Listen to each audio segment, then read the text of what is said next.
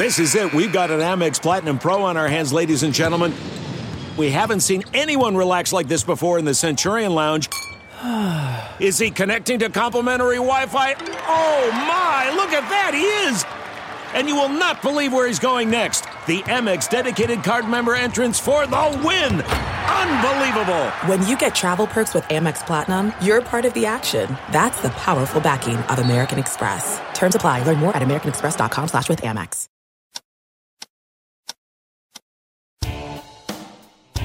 Catch and Shoot 2.0 is a presentation of Pure Hoops Media.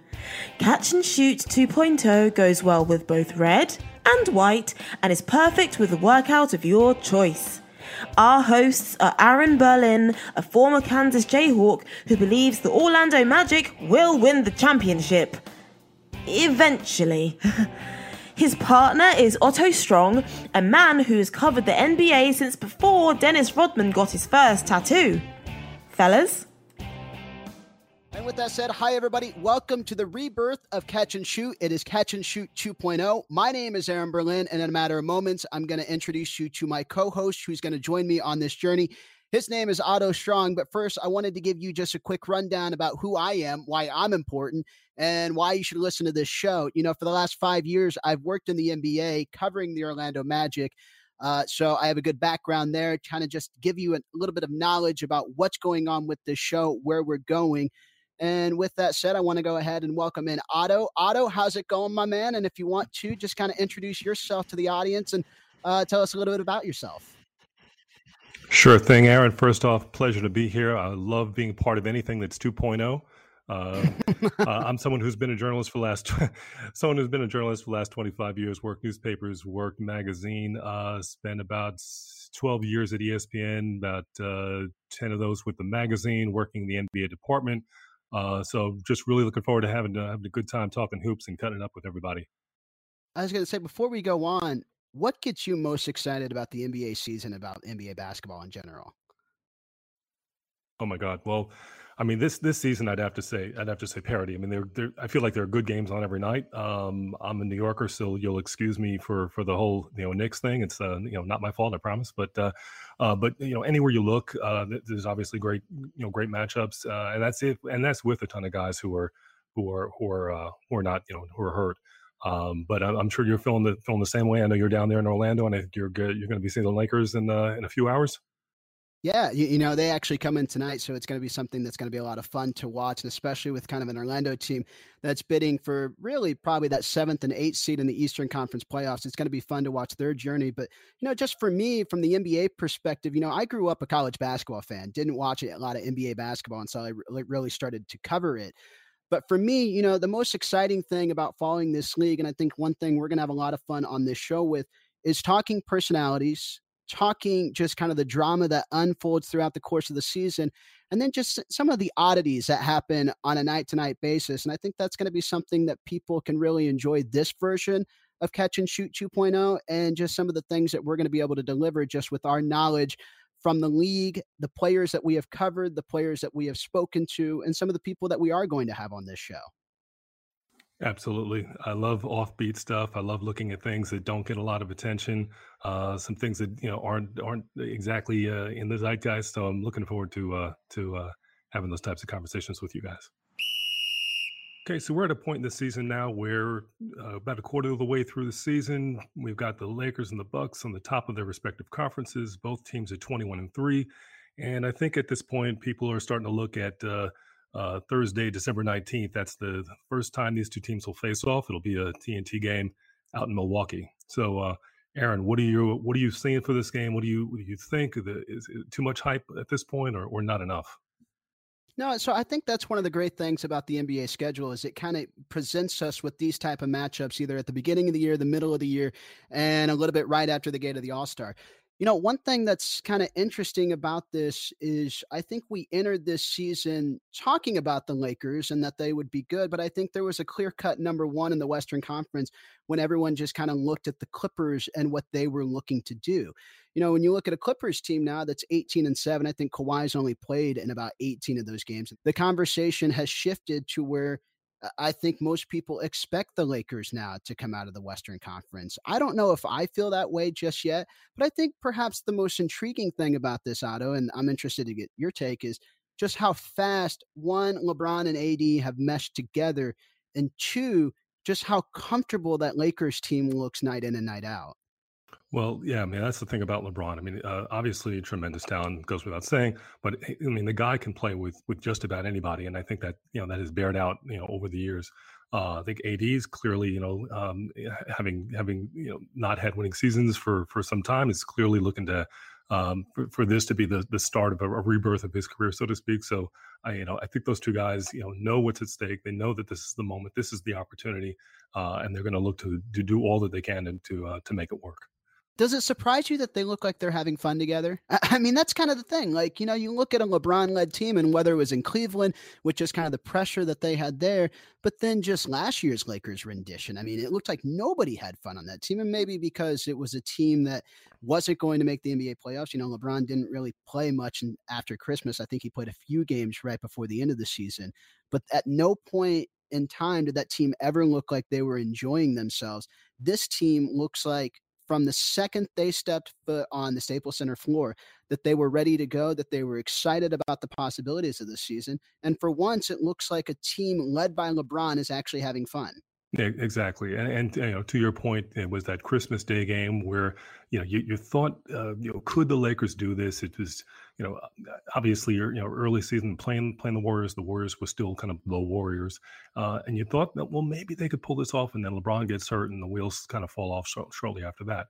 And to your point about pressures earlier in his career, Cleveland, in Miami, there was always that expectation, and he's certainly turned back the hands of time and looks like he's a kid again out there in many respects. Yeah. To me, one thing that's kind of surprising is, on the other side of this coin is the Milwaukee Bucks, 21-3. I think they've won each of their last 15 games.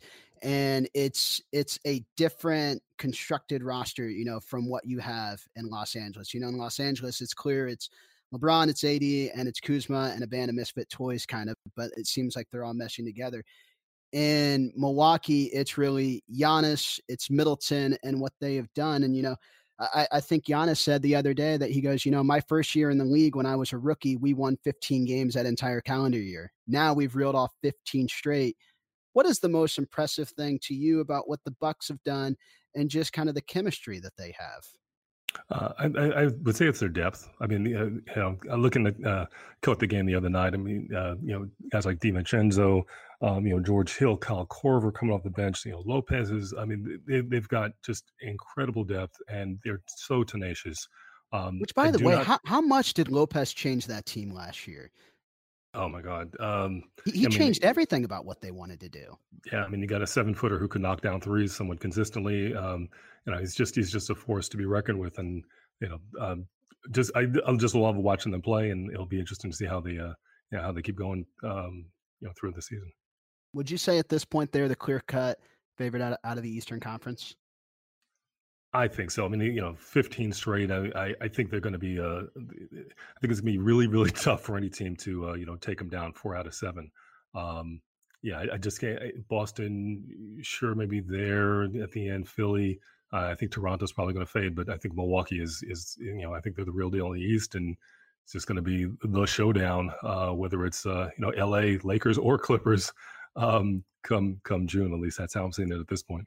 Well, Otto, that's kind of the amazing thing. We were talking offline about this, but, I don't think there's any other sport that you can really sit here and say in the middle of the calendar year that we probably have an idea of what the finals matchup is going to be, right?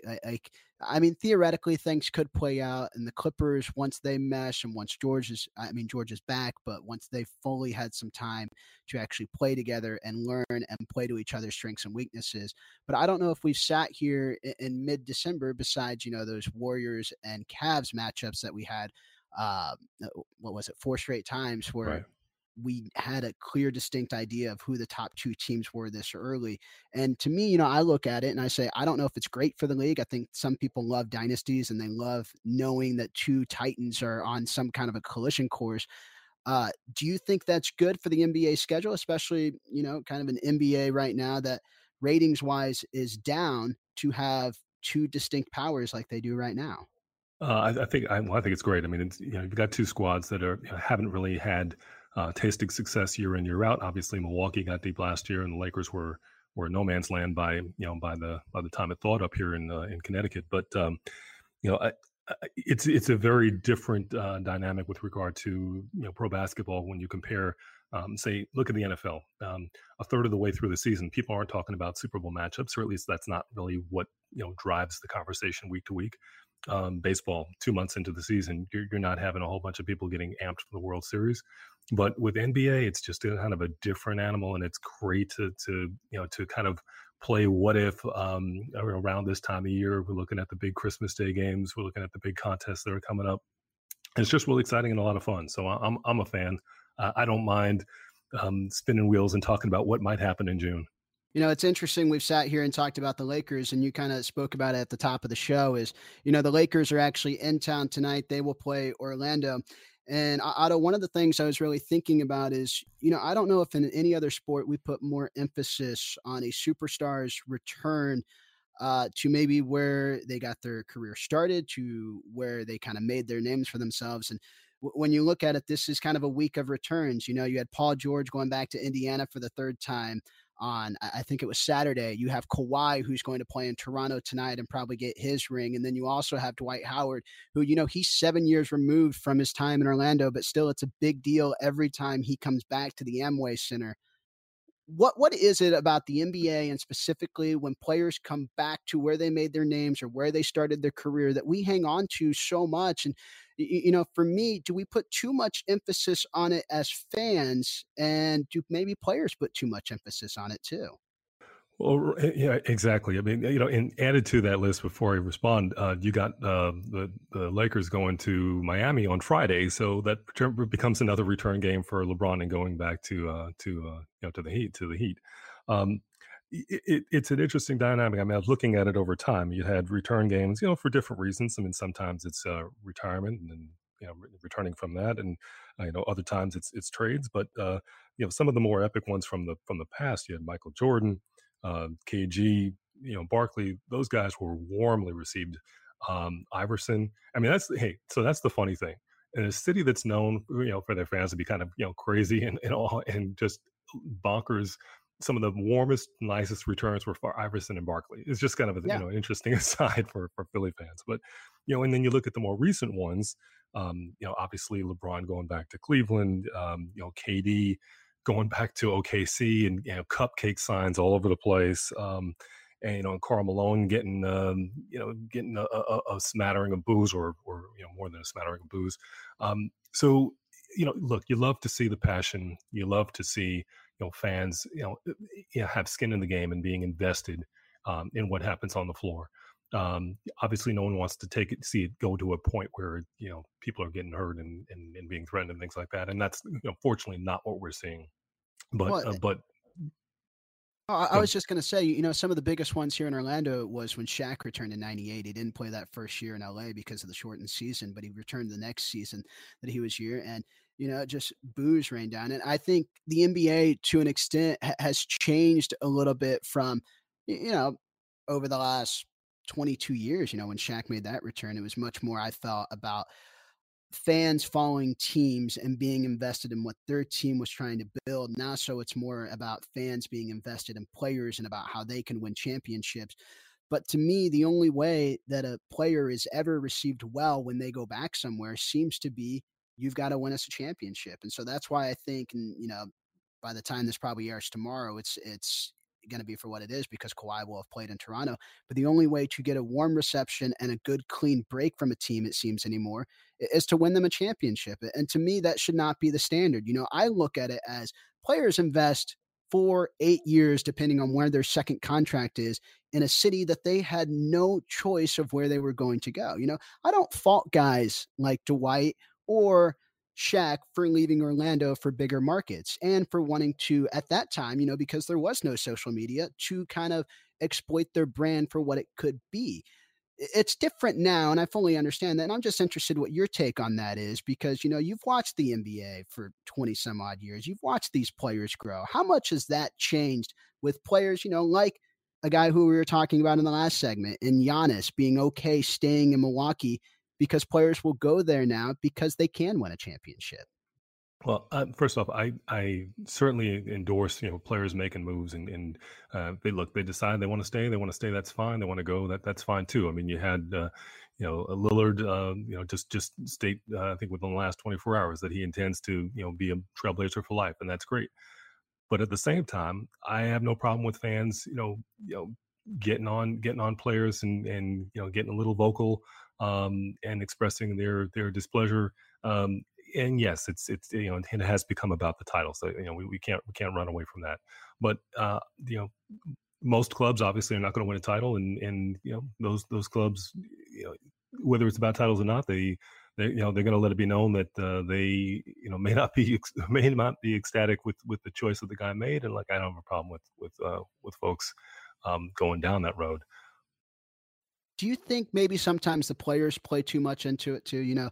Paul George this past week in Indiana, it was the third time that he'd been back there, but he said he was okay playing the villain in that situation, and that later, whether he was going to finally tell his side of the story about things that happened with that front office, but at some point, do players need to let it go too? Sure, it would help if Paul George just kind of came out and played the game and didn't involve himself with all that. But players are have emotions as well, and they, like you said, fans and players have invested a long time in playing for their clubs, and so they're gonna feel what they feel. Okay, real quick, let's wrap it up on this one, just because I'm interested in what your take is. What personal return story has been the most exciting for you to cover as an NBA journalist? That's good. I mean, it would have to be LeBron. I mean, so quick aside. In 2010, the magazine was doing an NBA preview, and Disney had just previously paired up with Marvel Comics, and so what the preview was going to be was a series of comic book covers depicting the story of each team's season.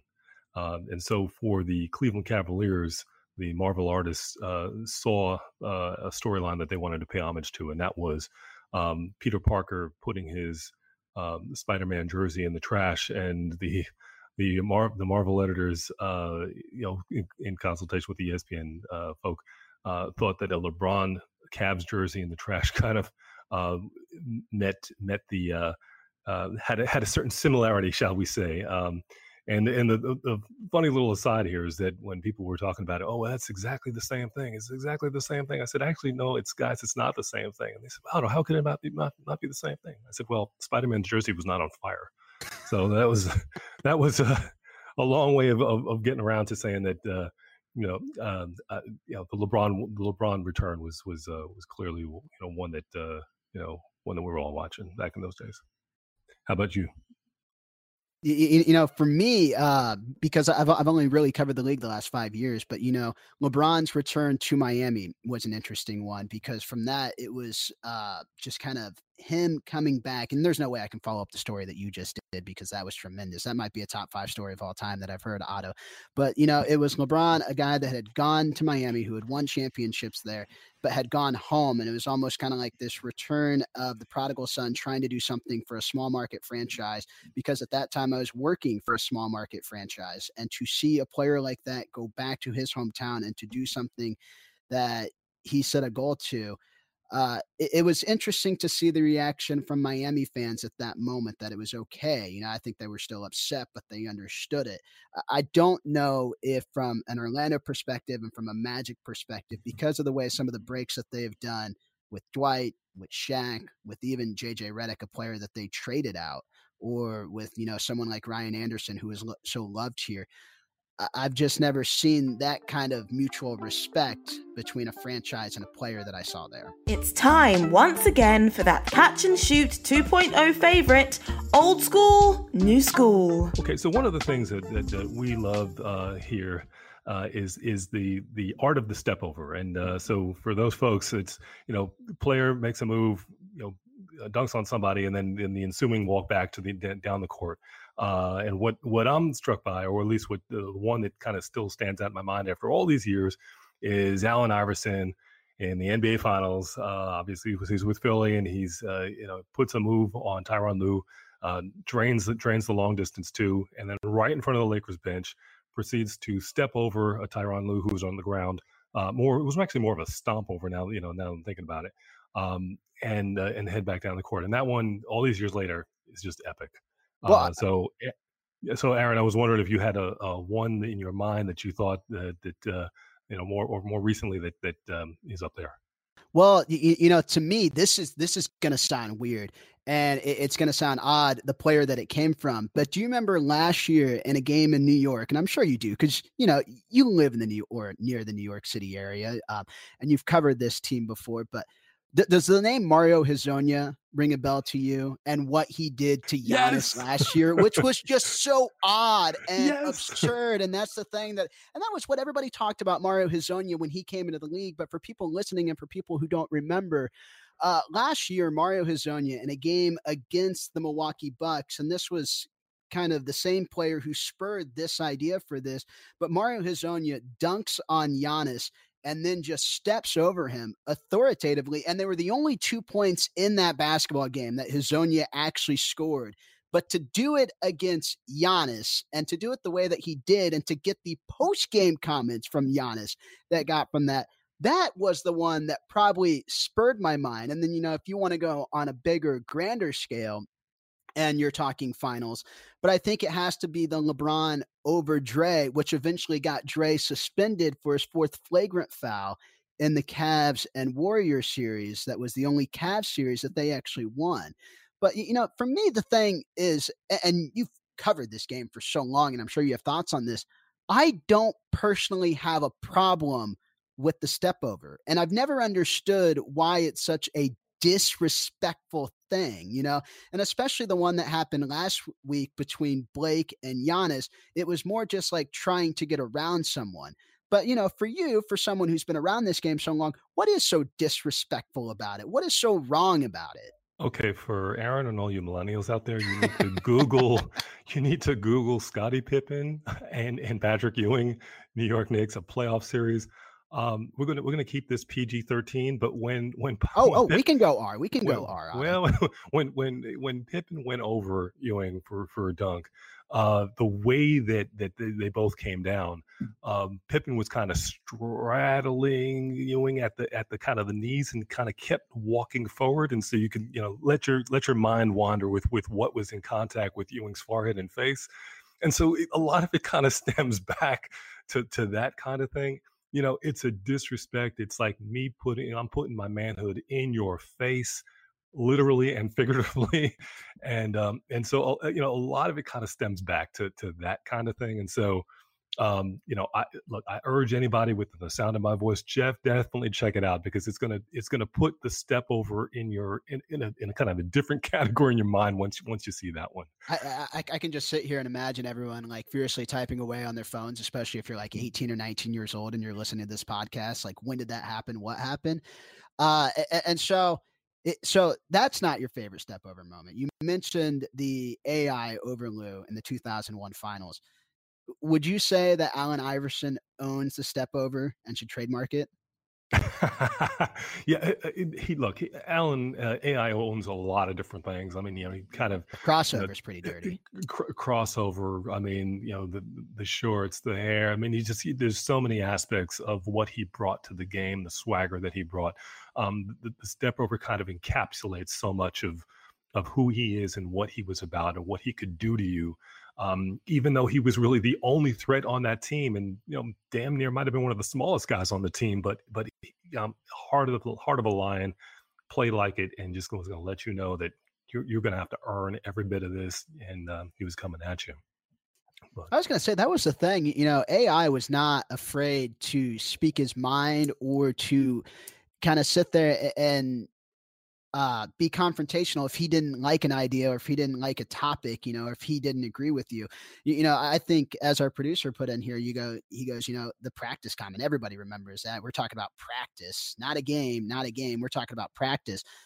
I don't know if there's any players in the league like that anymore that just speak with that much swagger and that much confidence, and for someone who follows the league now, I would think for someone who's covered the league for 20 plus years like you have, that's got to be missed, right? Look, the league is in such a different place. I mean, it was not all that long ago, or at least it doesn't seem all that long ago to me, that you had players who were showing up for games with, jerseys and the baggy jeans, and like it or not, a fan of it or not, it caught certain people a certain kind of way, and you had the league and players wanting to kind of take things in a different direction. You started seeing guys wearing tailored suits. Guys started talking about their brands. Obviously, social media was something that became a thing. Obviously, still is a thing, going to be a thing forever now. And so you have a lot of that. And I think the combination of all things is that, I mean, look, LeBron could he's returning from practice, and then someone's sticking a mic in his face asking about what's going on in China. It's just such a different spot now where you've got to protect your entity, your brand, and it's just a very different machine than it was even say 10 years ago. I love that. We're so buttoned up now, and we're so worried about an individual player's brand. And I do think it's unfair sometimes. Like you mentioned, like LeBron goes to China, the Lakers go to China, and they're the only ones that have microphones stuck in their face, and they're the only ones who have to answer questions like that. It's not the franchise, it's the players. And so it's weird to think just how different we are from, Allen Iverson sitting at a press conference saying we're talking about practice, to now players being asked about social issues, about political issues. And it's wild to think of how far the league has come. And it's a lot of fun to follow. And that's part of the reason we enjoy it so much. Yeah. And look, and that's also the reason, if you're a guy that's going to put yourself out there and you want, have, million followers or well beyond 1 million followers, you're going to get questions, and you're going to have mics put in your face about a whole range of things. And, talked about the Lakers being asked questions. The Lakers were not the only ones who were being asked questions. I mean, Steve Kerr was kind of put on the hot seat a little bit. A number of other coaches and players, stateside, who never went over, were put on blast. But again, that's part of what you're accepting when you are, a world-renowned athlete in 2020. I will say this, and I'll close on this. I think NBA athletes do such a good job of taking that mantle and running with it, and being just kind of a spokesperson for younger players and people who follow them, and understand that they are someone that people look up to. They are someone that kids look up to. And it's exciting. That has been Old School, New School. Just a reminder, we will do this each and every week. My name is Aaron Berlin. His name is Otto Strong. You can follow me on Twitter at Aaron_Berlin. You can follow Otto at Otto Strong. And just a reminder, if you guys have anything that you want to toss in the show, or if you want to be a part of it, or if you have an idea, just send us a message on Twitter. We'll get back to you, and we'll see if we can get it in for next week. Bruh. So first you had Come On Man, and you also got Shaqtin' the Fool, and so now we're doing Bruh. So my Bruh for the segment is Carmelo Anthony. Now, some of you may have caught this. It happened really quickly, but I'll set the scene. Last Friday, the Lakers were playing at Portland, and Lillard fires an outlet pass down to a wide open Melo. He botches a layup, ball goes out of bounds, and instead of calling timeout, Danny Green quickly inbounds the ball and is streaking the other way. Meanwhile, Melo is trying to tie his shoe when he's got his foot up on the stanchion, and the Lakers got a 5-on-4, which leads to a JaVale McGee bucket and an and one. So with that, I know that Aaron has got something special. Simmons, it's for three. Got it! That's no big deal anymore. His second three of the season. Ben Simmons feeling good. He's got 21. So my bruh on a few of these. One, the announcer. Two, Ben Simmons. So when this happened, this was a 30-point game. This was not a 2-point game or a 3-point game or a game-tying bucket. This was a game that had been decided in the final moments, and it seemed like they had just won either the Eastern Conference Finals or the NBA Finals. Ben Simmons, for everything that's been made, and he is a tremendous athlete. He is, kind of the engine behind Embiid that makes that Sixers team go. and his one real deficiency has been his inability to make three-point shots. In this moment, I just felt like there is a moment in time where you act like you've been there before, like you act like you know what you are doing. And what I loved about what Ben Simmons did in this moment, and give credit to him, he was very nonchalant. It looked like it was an in-rhythm three. It looked like it was a shot that he had shot hundreds or thousands of times before. But everybody else reacted like it was some big defining moment. And I think, and my bruh for this is also, Philly fans and people around the Sixers need to stop overanalyzing each and everything and putting too much pressure on their personnel. It happened with Markelle Fultz, and you see him, not to keep relaying things back to Orlando, but he has kind of established himself now, and he is starting to regain confidence. And I think sometimes they put too much pressure on things like this. Let the guys have their moment. Let them do it in stride. They're professionals. And it does seem like Ben Simmons from the three-point line is starting to come along, and he's starting to gain confidence there. That was my bruh. That was my big moment. And it was something that I just sat there and, for lack of a better word, the emoji, the shake my head one where you put your hand over it, that was what I did in that moment in time. And it just happens to always happen with Sixers fans, with anything revolving around the Sixers. They put too much pressure on these guys, and I think that's part of playing in that city. But it is what it is. And who doesn't want Ben Simmons shooting threes? I know I do. Hey, so that's it for our first episode. Catch and Shoot 2.0 is in the books with episode number 1. Thanks to our producers, Scott Turkin, Bruce Bernstein, and our great editor, Ben Wolfen. Please make sure to check out our other Pure Hoops media shows. The Mike Wise Show drops every Monday with Mike's A-list guests and great stories.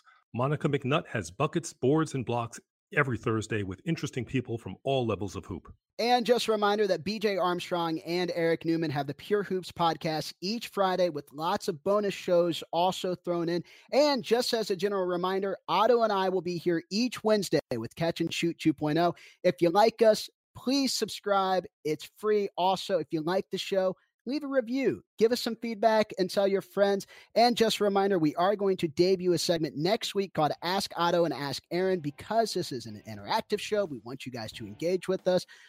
Submit us some questions on Twitter. My handle is @Aaron_Berlin. Otto's is @OttoStrong. We'll respond. We'll get them into the show, and it should be a lot of fun. But until next week, guys, we'll see you. Catch and Shoot 2.0 is a presentation of Pure Hoops Media.